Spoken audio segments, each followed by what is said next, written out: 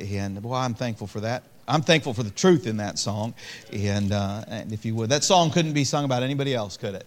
And there's no way that could be true of anybody else but our Lord. Revelation chapter 4, stand with me when you find it, or as you're looking for it. If you got to fake it, all right, just stand with me anyway. But Revelation chapter 4, it's the last book of the Bible. Revelation chapter 4 and verse 1. And verse 1, I'll read the chapter, but verses I want to take extra attention to are the last two of the chapter. But it says, "After this I looked, and behold, a door was opened in heaven. And the first voice which I heard was as it were a trumpet talking with me, which said, Come up hither, and I will show thee things which must be hereafter." Here's John. He's on the Isle of Patmos, as we know if you go to the first part of the book, Revelation chapter 1. And Revelation chapter 1, the Lord begins to give John a vision of some things to come. And chapters 2 and chapter 3 cover the church age, the age in which we live today, the church at Ephesus, Smyrna, Philadelphia, all the different churches that are mentioned. But here in this chapter 4, there's a transition that happens. Paul goes from seeing the vision on earth to God catching him up and letting him see it from heaven. It's a picture of the rapture of the church. What would unfold in the remainder of this passage of Scripture is John looking down at what God was doing on the earth or some things in heaven, but he was no longer down there. It's one of the incredible pictures of the rapture of the church is what happens here. He says, "After this I looked, and behold, a door was opened in heaven, and the first voice which I heard was as it were of a trumpet talking with me, which said, Come up hither, and I will show thee things which must be hereafter. And immediately I was in the Spirit, and behold, a throne was set in heaven, and one sat on the throne, and he that sat on was to look upon like a jasper and a sardine stone, and there was a rainbow round about the throne, in sight like as unto an emerald. And round about the throne were 24 seats, and upon the seats I saw 24 elders sitting, clothed in white raiment, and they had on their heads crowns of gold. And out of the throne proceedeth lightnings and thunderings and voices, and there were 7 lamps of fire burning right before the throne, which are the 7 spirits of God. Before the throne there was a sea of glass like unto a crystal in the midst of the throne, and round about the throne were 4 beasts full of eyes before and behind. And the first beast was like a lion, and the second beast like a calf, and the third beast had a face as a man, and the fourth beast was like a flying eagle. And the 4 beasts had each one of them 6 wings about them, and they were full of eyes within, and they rest not day and night, saying, Holy, holy, holy, Lord God Almighty, which was and is to come. When those beasts give glory and honor and thanks to him that sat on the throne, who liveth forever and ever. The 24 elders fall down before him that sat on the throne, and worshipped him that liveth forever and ever, and cast their crowns before the throne, saying, Thou art worthy, O Lord, to receive glory and honor and power.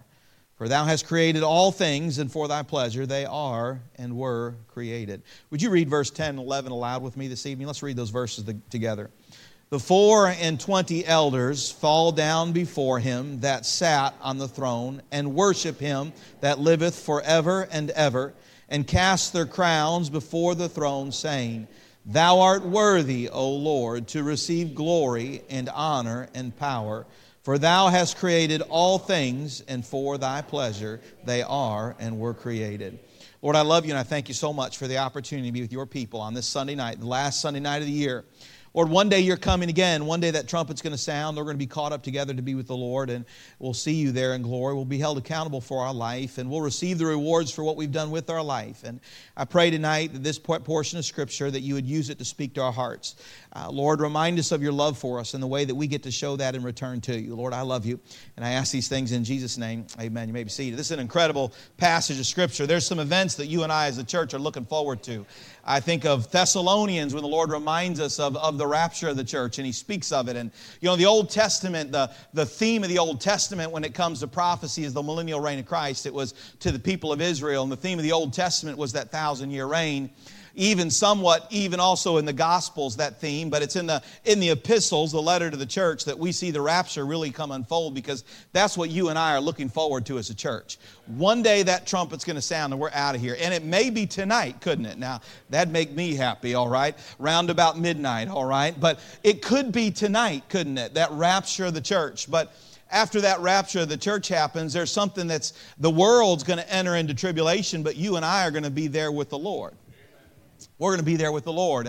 And God gives us a little glimpse in this passage of Scripture. John, he goes from that, giving that direction and talking about the churches, and now he's caught up in the glory, a picture of the rapture of the church. And he begins to look, and something's unfolding in heaven. And as shortly as he concludes some things that's unfolding in heaven, he begins to see what's going to unfold down on earth for the 7 years of tribulation. And finally, in chapter 19, we see the second coming of the Lord and his return as he comes back on a white horse, clothed in white, and his vesture dipped in blood, and his name is written King of Kings and Lord of Lords, and the great white throne judgment where the lost of this world are caught up to before him and find their names not written in the Lamb's book of life, and they hear the words, "Depart from me, for I never knew thee." They're cast forever into a bottomless pit. And then God wipes away our tears, and he creates a new heaven and a new earth, and we get to live with him for all of eternity. But we're looking forward to some things. We're looking forward to them, and I look at this passage of Scripture, and for me, I see a high point in the Christian life. Verses 10 and 11, I look at this passage of Scripture, and I see those elders casting their crowns before the Lord. What a moment that will be for you and I as a Christian. What a moment. Think of that moment. The opportunity to give back to the one who has given so much to us. I think some of the closest things we have to that is for right now is our service for him, or an offering plate. I don't know about you, but as I give, I'm not giving just. I know God promises blessings to the giver. Don't get me wrong. The windows of heaven will be open. Given it shall be given unto you, and all the many promises. And Philippians chapter 4 to the one who gives to missions. But my God shall supply all your needs according to his riches and glory. There's good reasons and blessings that God gives to the giver, but the greatest reason to give is not for what we might get from giving, but because of what he's already given to us. And I hope that as you've laid something in the offering plate, that it's not about keeping some light bills on, or it's not about some blessing you might receive in the future, but because you took a good long look in the rearview mirror and said, God has been too good for me not to be able to give. And as a result of that, you lay down and worship, Lord, I love you. Let me give of the first of what I have because you've given everything for me. It's an incredible moment, but that moment I see at the Calvary in glory, God gives us a little glimpse of these crowns that are in the hand of the elders, and they say, "Thou art worthy, O Lord." You're worthy, O Lord. Is there anyone more worthy than the Lord? I think of the song tonight. Show me a time when he's not been faithful, amen? Show me a time when he's been less than almighty. Show me a time when he hasn't been good, and you won't find one. And in that moment, those elders take their crowns that they have received through the course of their life, and they lay them before the Lord. You and I are looking forward to a rapture when we're out of this world. What a day that will be, that when we see our Savior. Lord tells us what's coming next. There's going to be an accounting for our life. In 1 Corinthians 3:10 through 15, it says, "According to the grace of God which is given unto me as a wise master builder, I have laid the foundation, another buildeth thereon. But let every man take heed how he buildeth thereupon, for other foundations can no man lay than that is laid, which is Jesus Christ. Now if any man build upon this foundation gold, silver, precious stones, wood, hay, stubble, every man's work shall be made manifest, for the day shall declare it, because it shall be revealed by fire. And the fire shall try every man's work of what sort it is. If any man's work abide which he hath built thereon, he shall receive a reward. If any man's work shall be burned, he shall suffer loss, but he himself shall be saved, yet so as by fire." 2 Corinthians 5:8 through 10 says, "We are confident, I say, and willing rather to be absent from the body and to be present with the Lord. Wherefore we labor that whether present or absent, we may be accepted of him. For we must all appear before the judgment seat of Christ, that everyone may receive the things done in his body, according to that he hath done, whether it be good or bad." There's coming a day when you and I are out of this world, that rapture of the church. And while the tribulation takes place down here on this earth, you and I stand before our Lord, the judgment seat of Christ. And when we think of judgment, we think of punishment, don't we? But what he's doing is he's rewarding the Christian for the way they lived. For some of those rewards, we'll receive wood, hay, and stubble. And probably some of us can look backward in our rearview mirror and say, I know what's coming from that, right? And then other times you can look at it and God gives reward for the Christian life. And they'll be tried so as by fire. The things as God gives us laid in that fire. And there's mercy in the flames that day, isn't there? I'm thankful that some things are going to be burned away. Some things, I'm glad that day, as much as I'm going to hate the wood, hay, and stubble in my life, I'm going to be thankful that some things are consumed. And one day God wipes the tears away from our eyes. There's mercy in that flame. And what comes from that is the reward of a Christian life. And we don't do with that with what we do with awards in our day today. In our day and age today, when we receive an accomplishment or award, we hang it on our wall, don't we? We hang a trophy up on the wall or a degree that's been received and all those things from hard labors, and we put them there, and folks recognize what we have done. But that's not the point of those rewards that are won in that day. They're not going to be put on our mantle and on our mansion in glory. They're not going to be laid there and said, look what I have done with my life. But we have an opportunity with those. We get a glimpse of that here in Revelation chapter 4. See, in that moment before the throne of God, we get our opportunity to say, Thou art worthy, O Lord. Thou art worthy, O Lord. I'm not hanging this thing on my wall, but I'm laying at your feet, Lord, because you have been so good to me. It's the high point. It is the pinnacle of the Christian life, that moment when what we have done with our life for His glory, we get to lay at our feet. Paul would say of certain things in his life, I count all these things but dung. He knew there were some things in this life that we see of value, but he realized that when there's that day in glory, it won't matter. And the opportunity to look our Lord in the eye and say, Lord, I love you. I love you because you first loved me. Here, Lord, everything that I've done that was for you, I want to put at your feet so that you know something. I love you. Some will stand that day empty-handed, saved, yet so saved as by fire. They arrive that day not having lived for the Lord, not having served the Lord, but have lived life for self. And saved, yet so as by fire, and by God's grace and God's mercy, they're there, but everything that they did with their life was burnt up in the flames. And in God's mercy, it was burnt up, but they're there with nothing. That would be a sad place to be that day, wouldn't it? The time has come. The saints of God worshiping their Savior, reward in hand, ready to lay them at the feet of our Lord and to be there with nothing to lay. And in the Scripture, God reminds us, and I want to look at some of these things tonight, and yet God speaks in His Word of 5 different crowns a Christian can earn in their life. I don't want to waste my life. I don't want to show up at that day empty. And I would say if you know the Lord, there's a burden in your heart not to show up at that day empty. And so I want to know, Lord, what is it that you reward? I know what we as men recognize. I know sometimes what I think of. But Lord, what is it that you recognize? What is it that you reward? Because when it comes that day, I want something in my hand to lay at the feet of my Lord. So take your Bible, if you would, and go to the book of Timothy. And we'll look at just a few of these tonight. And 2 Timothy chapter 4, and these will be familiar to you, but 2 Timothy chapter 4, and turn there if you would, and we'll read some of these scriptures together. But 2 Timothy chapter 4, and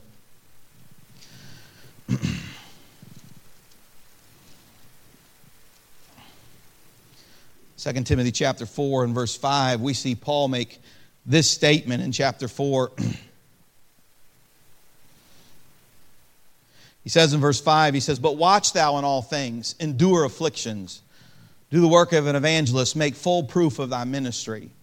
For I am now ready to be offered, and the time of my departure is at hand. I have fought a good fight. I have finished my course. I have kept the faith. Henceforth there is laid up for me a crown of what? Righteousness, which the Lord, the righteous judge, shall give me at that day. What day? That accounting day. And not to me only, but unto all them also that love His appearing. Henceforth there is laid up for me a crown of righteousness, which the Lord, the righteous judge, shall give me at that day, and not to me only, but unto all them also that love His appearing. The Lord reminds us that there is a crown to be won for those who are loving and living for the appearance of the Lord Jesus Christ. There is a crown to be offered. There's a crown to be gained that day when our works are laid in there and tried by fire, that is available for the Christian who is living in light of his return. Paul would say this, I have fought the good fight. I have finished my course. I have labored and loved and lived for that day when I see my Savior face to face. And I know that my Lord has a crown in store for me to lay in my hand that day because I have lived for Him and for His glorious appearing. I think of Titus when he would tell Titus in Titus chapter 2, verse 11 through 14, for the grace of God that bringeth salvation hath appeared to all men, teaching us that denying ungodliness and worldly lust, we should live soberly, righteously, and godly in this present world, looking for that blessed hope and the glorious appearing of the great God and our Savior, Jesus Christ, who gave Himself for us that He might redeem us from all iniquity and purify unto Himself a peculiar people, zealous of good works. God said, I've got a crown in my hand that I'm waiting to give the one who's living for the day that they see me. Not someone who steps outside the door and looks up and says, well, is it today? But someone who, if you will, he said who is zealous of good works. He would say in that verse in Titus again, he would say this, who gave Himself for us that He might redeem us from all iniquity. That person who's living pure for the day they see the Lord, living right for the day that they see the Lord, and purified to Himself a peculiar people, someone who looks like the Lord in the middle of a lost world, a peculiar person, set apart, a chosen generation, a royal priesthood, because they're living for that day, zealous of good works, laboring for their life, because they know in a moment they could see the Lord. Someone who recognized, I've been saved for sin, I must leave sin behind. I must look different than this world because I'm a Christian. I should conduct myself different because I could see Him tomorrow. Someone who is zealous of good works, laboring for the Lord, serving the Lord as they go through their week and in ministry and in their life, knowing this, that it may be today that I see Jesus. It may be today. Paul said, I tell you, I know this. God has something for me because I've been looking for Him. Can I tell you something, Christian? If you're looking for Him, He's got something for you. If you're looking to this world, if we're caught up with the things of this world, if we're living for what we can get out of this world, we're going to miss it. But for those who are living with this reality, you know what? I've got plans for this year. I'm looking forward to this year, but all of those plans are in light of this thing that one day I'm going to see Him. And if He comes halfway through the year, instead of giving me the full year, I want to know that the first half of the year was lived looking for His return.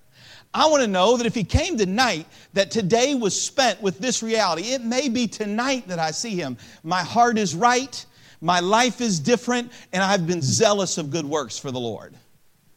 To look for that return. Are you looking for that return? Don't waste a moment. I think of in Matthew chapter 16 when the Lord would tell them that if we're going to follow the Lord, we're going to have to take up our cross and follow Him. And He gives us this caution lest we should trade our own souls for this world to having traded that which our lives. Let me just read the verses here so I don't misquote at the end of it. He said, for what is a man profited if he shall gain the whole world and lose his own soul? What shall a man give in exchange for a soul? For the Son of Man shall come in the glory of His Father with His angels, and then He shall reward every man according to his works. A saved soul, but a lost life, right? A saved soul, the day of salvation, but a lost life because someone didn't live for that day. Didn't live for that day. A soul that is saved, but a life that was lost because they had their focus in the wrong place. I can tell you a good way to get through the coming year or coming day and know that God's got something waiting in His hand is to live for that glorious appearing of the Lord. To live for it. He's coming. I want to be right with Him. I want, when I hear that trumpet and I see my Savior, to know that my heart is right with Him, that I've been living pure before Him. I want to be a peculiar person when I see Him. In other words, someone that the world looks at and says, there's something different about the way he's living. He belongs to the Lord. He's a stranger and a pilgrim just passing through. Zealous of good works. Laboring for our Lord. God doesn't leave any vagueness when it comes to what He rewards. He rewards the one who's looking up and looking for Him, the crown of righteousness, the crown of life. Go back to Revelation, if you would, Revelation chapter 2. And in Revelation chapter 2, we get another glimpse In Revelation chapter 2 and verse 8 through verse 10, the Lord would say this, I am Alpha and Omega, the beginning and the ending, saith the Lord, which is and which was and which is to come, the Almighty.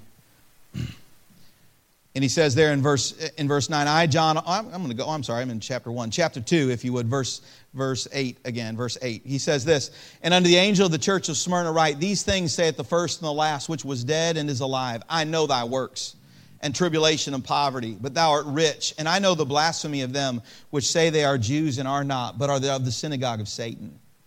Fear none of those things which thou shalt suffer. Behold, the devil shall cast some of you into prison, that ye may be tried, and ye shall have tribulation 10 days. But be thou faithful unto death, and I will give thee a crown of what? Of life, the martyr's crown. But it's also mentioned in James chapter 1 and verse 12, blessed is the man that endureth temptation. For when he is tried, he shall receive the crown of life, which the Lord hath promised to them that love him. The martyr's crown, the overcomer's crown, the one who has endured the tribulations and the temptations of life and stayed faithful to the Lord. To remain faithful to Him.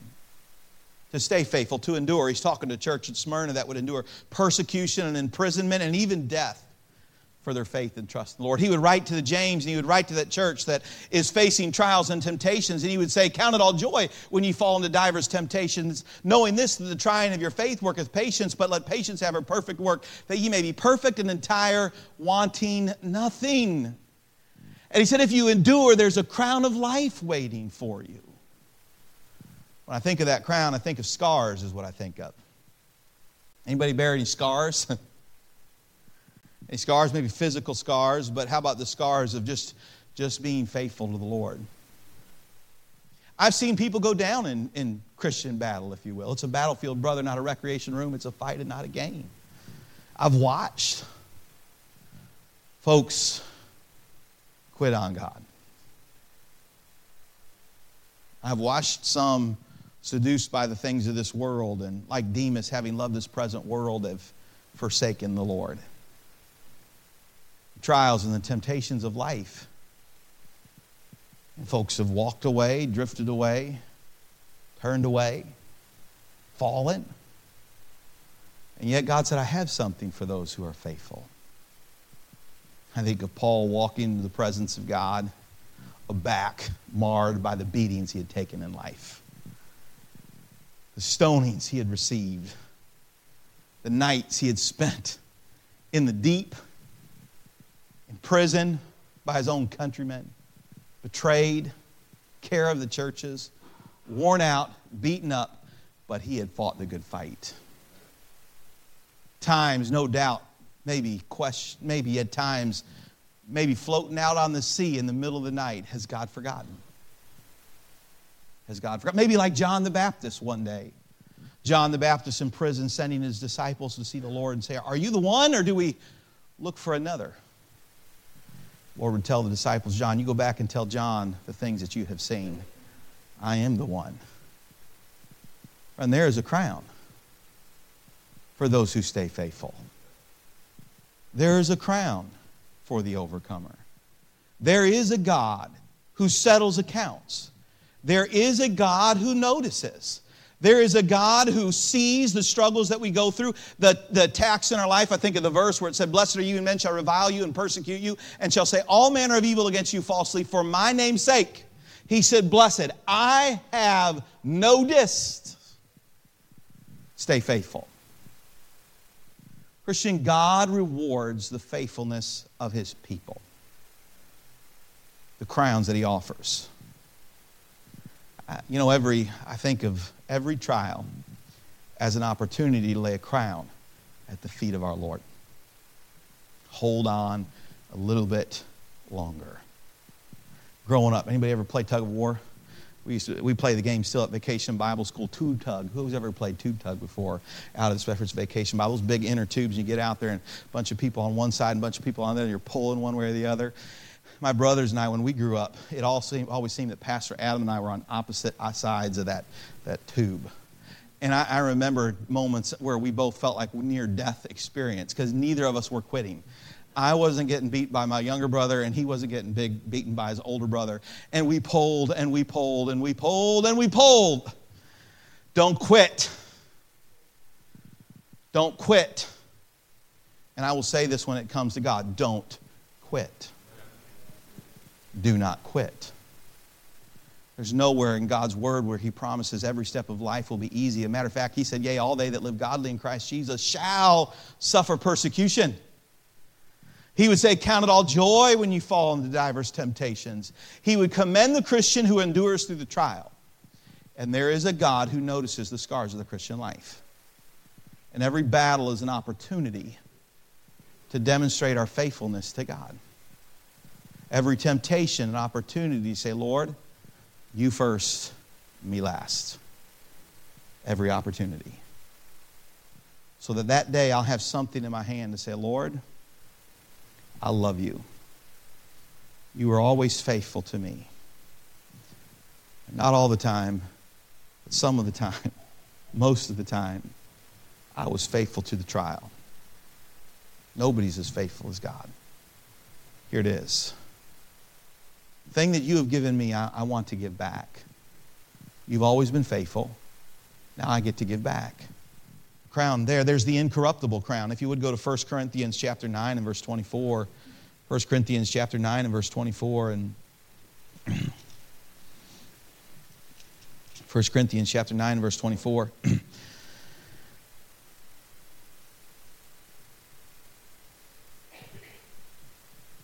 1 Corinthians 9:24 says this, know ye not that they which run in a race run all, but one receiveth the prize. So run that ye may obtain. And every man that striveth for the mastery is temperate in all things. Now they do it to obtain a corruptible crown, but we an incorruptible. I therefore so run, not as uncertainly, so fight I, not as one that beateth the air. I keep under my body and bring it into subjection, lest that by any means, when I have preached to others, I myself should be a castaway. The incorruptible crown, one of temperance, one of living right, living holy, and separating themselves unto the Lord. He said, know ye not that all run, but not all get a prize. Friend, if you entered into the Christian life, you entered a race.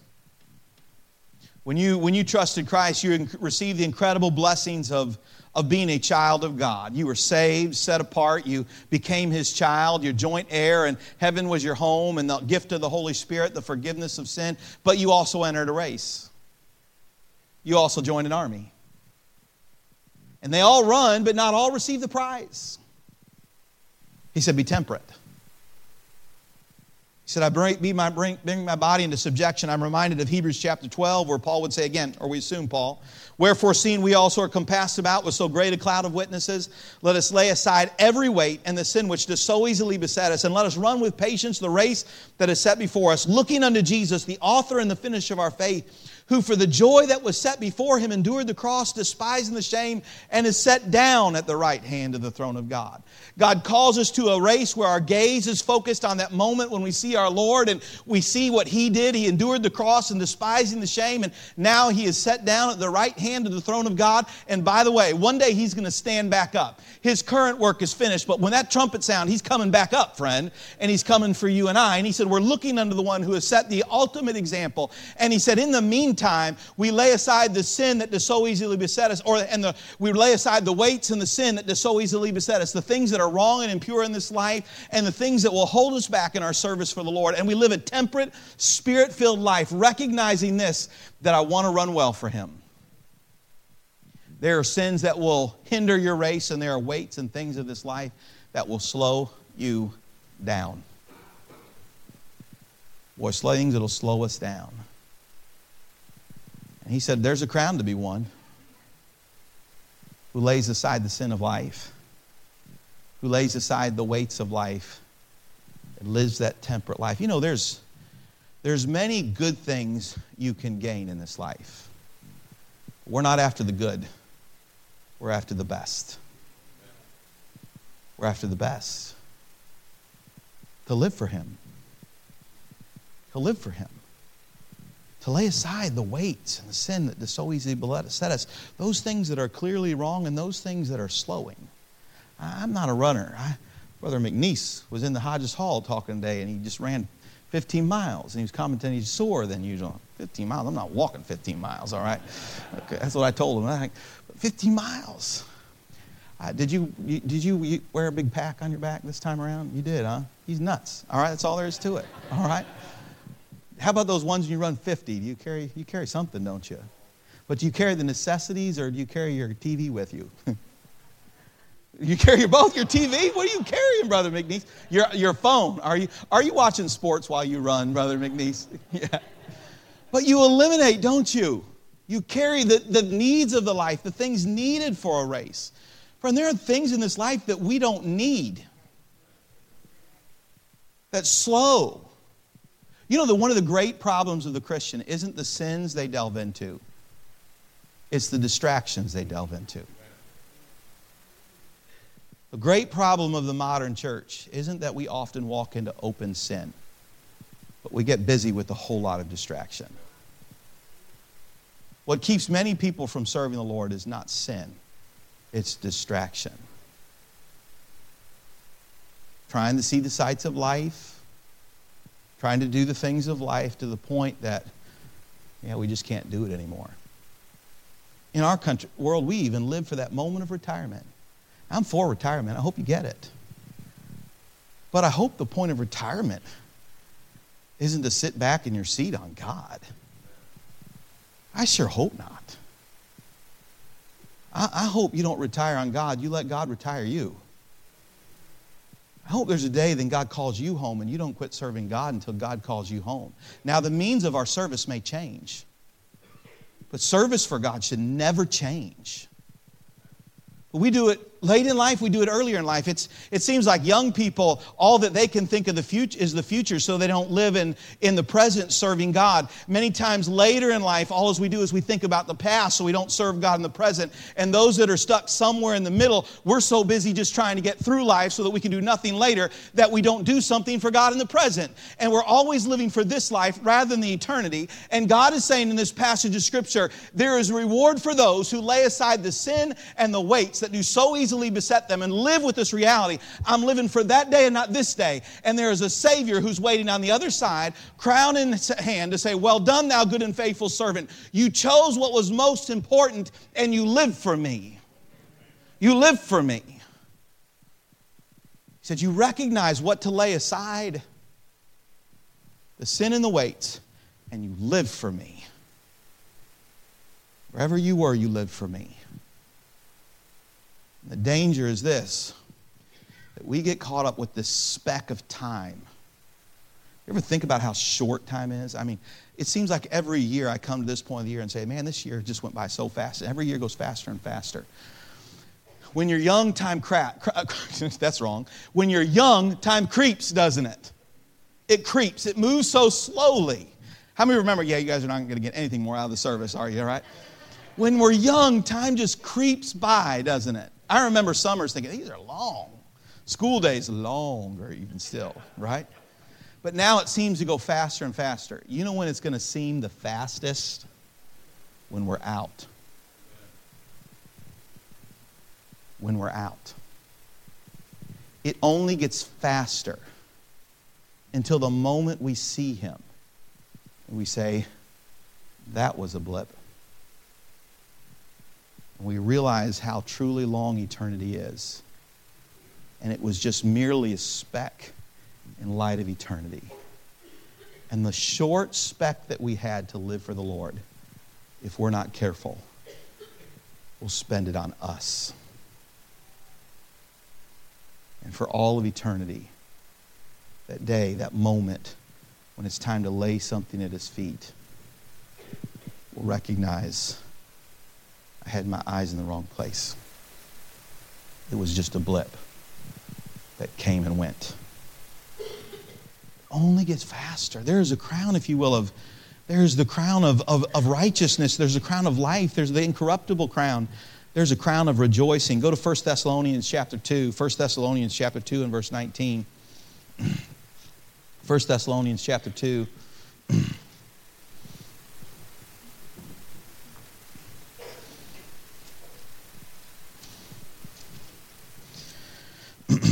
1 Thessalonians chapter 2 and I look at verse 19. For what is our hope or joy or crown of rejoicing? Are not even ye in the presence of our Lord Jesus Christ that is coming? For ye are our glory and joy. For what is our hope or joy or crown of rejoicing? Are not even ye in the presence of our Lord Jesus Christ that is coming? Luke 15:4. What man of you, having 100 sheep, if he lose one of them, doth not leave the 99 in the wilderness and go after that which is lost, until he find it? And when he hath found it, he layeth it on his shoulders, rejoicing. And when he cometh home, he calleth together his friends and his neighbors, saying unto them, Rejoice with me, for I have found my sheep which was lost. I say unto you that likewise joy shall be in heaven over one sinner that repenteth, more than over 99 just persons, which need no repentance. Either what woman having 10 pieces of silver, if she lose one piece, doth not light a candle and sweep the house and seek diligently till she find it? And when she hath found it, she calleth her friends and her neighbors together, saying, Rejoice with me, for I have found the piece which I had lost. Likewise I say unto you, there is joy in the presence of the angels of God over one sinner that repenteth. For what is our hope or joy or crown of rejoicing? Are not even ye in the presence of our Lord Jesus Christ? There's the crown of rejoicing, the soul winner's crown, the crown for those who have pointed to others and brought others to the Lord Jesus Christ. Friend, there's going to be a day of rejoicing when we stand at that seat and in our hand we receive those crowns of life, that crowns of laboring and pointing others to the Lord Jesus Christ and saying, I used my life to help take someone and share with them the incredible gospel of Jesus Christ. And though I watered and though I planted, God gave a tremendous increase, and that person came to know the Lord Jesus Christ as their personal Savior. They knew Him. Think of Ricky trusting Christ this morning. Heaven rejoiced, did they not? Whether it's a soul saved in church or at someone's door or out about your work, there is a heaven that pauses and rejoices at the soul that is saved. And there is a God who rewards those who bring others to the Lord Jesus Christ. If you want something in your hand that day, you stand before the Lord to lay at His feet. Share the incredible gospel of Jesus Christ. It will be worth any embarrassment, any person who told you no.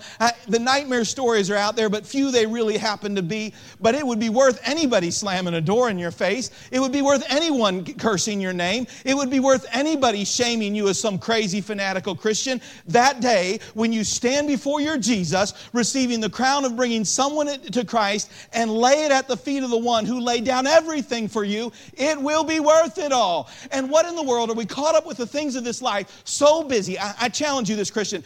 Did you lead a soul to Christ in 2023? And if not, make sure 2024 is not the same. Make sure it is not the same.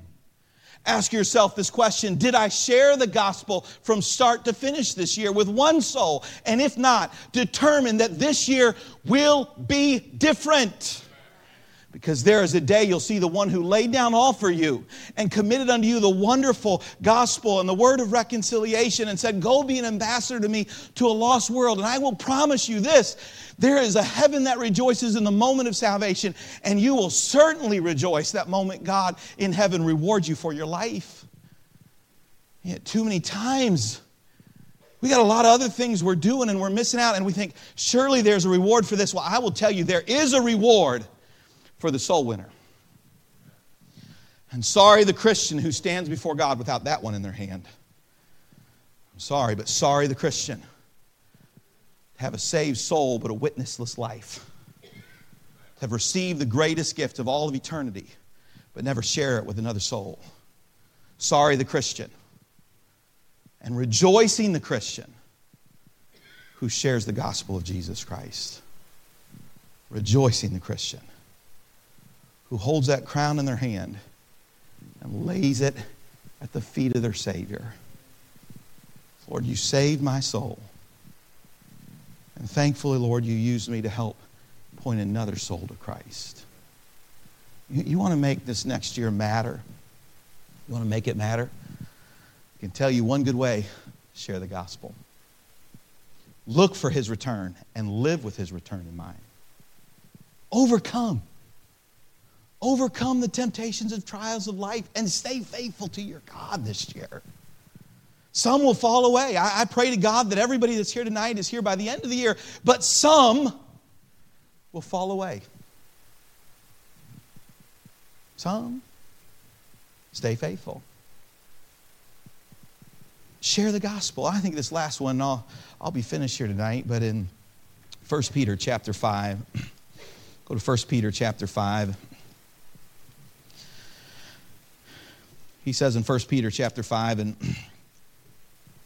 verse 1, the elders which are among you I exhort, who am also an elder, and a witness of the sufferings of Christ, and also a partaker of the glory that shall be revealed. Feed the flock of God which is among you, taking the oversight thereof, not by constraint, but willingly, not of filthy lucre, but of a ready mind. Neither as being lords over God's heritage, but being ensamples to the flock. And when the chief shepherd shall appear, ye shall receive a crown of glory that fadeth not away. The crown of glory. We often call it maybe the pastor's crown. I'm reminded of this when he says to the pastor in Hebrews 13:17, or to the church, obey them that have rule over you, and submit yourselves, for they watch for your souls, as they must give an account, that ye may do it with joy and not with grief, for that is unprofitable for you. There's going to come a day when those who labor in service for the Lord that God has called will give an account for their life. And there is a reward for those who do. And so I would say this to every Christian alive and every young person: consider the ministry. Consider the ministry. I'm so tired. This world does not pay better than Jesus. Does not. Now, I'm going to tell you something. If God doesn't call you, then don't go in. Please do not. You don't just jump into something God... Your job is to serve God in the place that God has called you to serve, in the vocation that God has called you. But every person should consider, is it me, Lord? Quit following your heart and follow Jesus. The heart is deceitful above all things, and it'll lead you astray. And too many people have bought into Walt Disney World. Follow your heart. The heart has led every man to hell, and Jesus has gotten in the way. The heart doesn't do you good. It is God and His Word that guides a man straight. Give consideration to what God has for you in your life. Give consideration. I'm not telling you to go if God doesn't call, but certainly don't stay if God calls. To give consideration. There is a God who rewards, and He pays better. He pays so much better. His payment is an eternal payment. I'm thankful for the generosity of this church that cares for my physical needs, and I get a paycheck every 2 weeks. And guess what? I need it a few weeks later again. Because this life eats it up, doesn't it? But when God pays, friend, it fadeth. Do you catch that in the verse? It fadeth not away. The payments of this life fade away. That's why we live for eternal crowns. Because the things you're squeaking out of this life, it fades away very quickly. Come and is gone.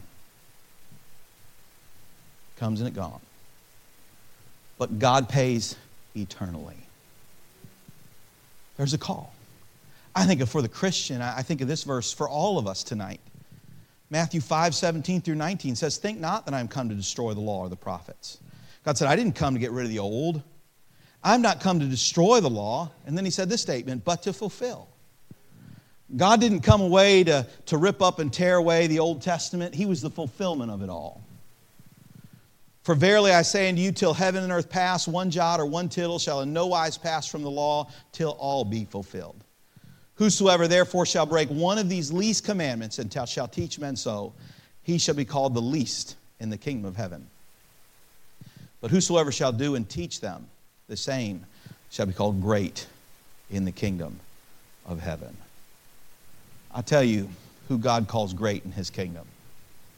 Those who do and those who teach. I tell you what, I've seen some folks on television and thought, they're well known here, but they won't be well known there.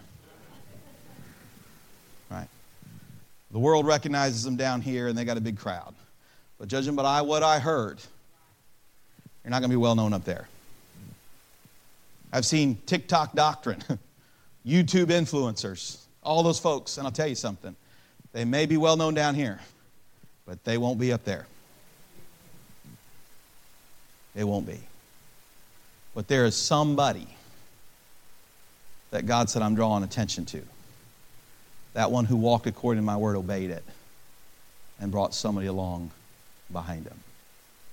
Let me ask you this, Christian. Who are you bringing along behind you? Who are you bringing along? There's coming a day. And God has given me the incredible opportunity to say, grow closer to the Lord by growing closer to His Word. And in that day, it will matter. Picture that moment. You and I have been laboring and serving on this earth. The rapture happens. We're up. What a moment that will be when we see our Savior. And I'm pretty sure we're all going to fall on our feet, knees before Him. And every tongue confess. We'll confess that day that Jesus Christ is Lord. This world goes through 7 years of tribulation, and we go before the judgment seat of Christ. We stand there that day before our Lord. Toughest day ever. What have you done with your life? Here. Let's put it in the fire for a moment and see what comes from it. And the fire is hot. How much burns away? I'm going to be thankful for the fire that day. I think in my life verse, Philippians 1:20, according to my earnest expectation and my hope that in nothing I'll be ashamed, according to my earnest expectation, my hope that in nothing I would be ashamed, but that with all boldness, as always, so now also Christ shall be magnified in my body, whether it be by life or by death. That I might magnify Him and make much of the Lord, that He might increase in my life, but that in nothing I would be ashamed. But anybody who's lived and looks long in the rear view has got things you would rather weren't there. And that fire will burn it away. And I'll be left with something in my hand, not for me to put on the mantle of my mansion, but to take before my Savior and lay at His feet. I love you, Lord. We just had Christmas. And you know, when you're a kid, you love Christmas because of what you're about to get, don't you? What is the present this year? Right? As a parent, it's different, right? We're saving, we're scraping, becoming Scrooge a little bit here and there, all right? But not because of what we're hoping to get, because of the smile on somebody's face when they get it, right? We've been saving, we've been scraping, so that we can give something to somebody and see the smile on their face. Christian, we're going through life, laboring, serving, staying faithful. Not so that I can have some big Christmas present, but that I can take what I've received from this life and lay it at His feet and see the smile on His face and the words on His lips and say, well done, thou good and faithful servant. I first loved you, but you loved me back, and you proved it with your life. And I'll tell you, there's another year ahead of us, and God is not vague concerning what He rewards. Crown of righteousness, He's coming, so live for that day. Crown of life, be an overcomer. I promise you this, there will be good times this next year, but there'll probably be some hard ones. But the hard ones are another opportunity to be faithful to the Lord and remain strong and faithful and endure temptations and receive that crown of life that I might lay at His feet. The incorruptible crown, to remain temperate, to live holy and separate for my Lord, and to lay aside the weights that so easily beset me, and that I might lay something at His feet. The crown of rejoicing. Friend, there are folks that God will bring into my life and into your life that you and I have the incredible responsibility, but even greater privilege, to share the gospel of Jesus Christ with. That we might see them come to know Christ and lay a crown at our Father's feet. The crown of glory. Young people, consider ministry. Christian, consider the Word and teach somebody. Teach somebody about your God. Live a life of example And look for somebody that you can walk through discipleship, a child that you can point to the Lord, a Christian that you can encourage, somebody that you can bring along. Because the pinnacle of it all is coming. It is coming. And I will see him. And what a day that will be when I see him. What a day that will be when I get to scrape together the meager things of this life and the way that I've lived for him, things that he honors, and lay at his feet. And in that moment, I'll know that he loves me. But I want him to know that I love him. As a young person, I would remember the statements that God would attribute to different men. Known as a friend of God, David, a man after God's own heart. I would read the Gospel of John, and in the Gospel of John it was said about the apostle, the disciple whom Jesus loved. I was convicted of that one day, and I remember the moment reading that statement, the disciple whom Jesus loved, and decided, Lord, I want to be known as the one who loved you. If I can choose something, some name when I leave this world behind, may it be that I loved my Jesus. Can I ask you, Christian, that moment, the opportunity to say, I have loved you, Lord. I have loved you. I loved you so much that I was looking and waiting for the moment I saw you and living for it. I loved you so much, Lord, that when the trial came, I endured the temptation, remained faithful. I loved you so much, Lord, that I had to tell somebody about you. I loved you so much, Lord. I had to teach others about you so that when I saw you, I would have these things to lay at the one's feet who loved me so much. Can I tell you something? Don't waste 2024 living for anything else. Don't waste it. Not a moment. Parents, lead your children to live for those things. Live for those things. Because there is a God who honors it. There is a God who rewards it. And when he rewards it, the point is not to set it on my mantle where everybody can see it, but to lay it at my Savior's feet where he sees it. Let him know that man, that woman has loved me. Let's pray together. Lord, I love you and I thank you so much for the scripture. Lord, I'm thankful that there's coming a day when we get to express our love for you, not only by our daily walk while we're here showing it, but the day that we stand before the Lord and the way we've lived, we're rewarded for. That we may take those things and lay them at the feet of the one who has loved us so much. Lord, I know how easy it is to look at other things. I know how easy it is to be caught up living for other things. Lord, we live in a fallen world. Lord, I think of how you would even encourage us in Matthew chapter 6, not to be caught up, not to worry about the things of this life, the food, the shelter, the raiment, but to seek first the kingdom of God. And how difficult that is sometimes when we look around at the physical needs, that they can completely draw our attention off of the internal reality. I pray tonight that our gaze would have been refocused on that day. As we look to a new year, we look to that moment of laying those rewards at your feet.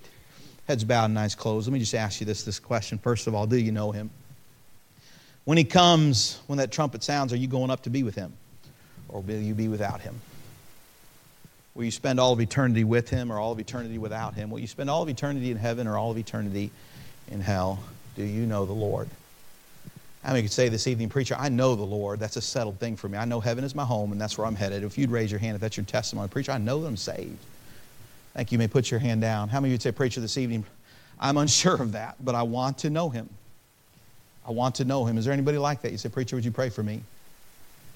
Let me ask you this then, Christian. How many of you would say, preacher, the Lord has spoken to my heart. Lord has spoken to my heart. Maybe it's a gaze that's lost focus of his coming. And I know this world is easy to pull us aside. And I know our flesh is, I think of the song, prone to wander. Lord, I feel it, prone to leave the God I love. But it's easy to follow. It's easy to fall away from what God has for you. But how many of you say, preacher, the Lord has spoken to my heart this evening?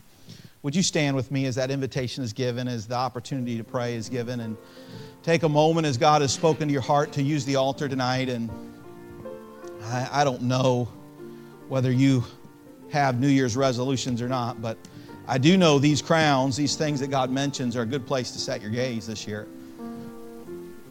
To put our gaze on these things in our life. But as God has spoken to your heart, as the invitation is given, spend time with the Lord tonight.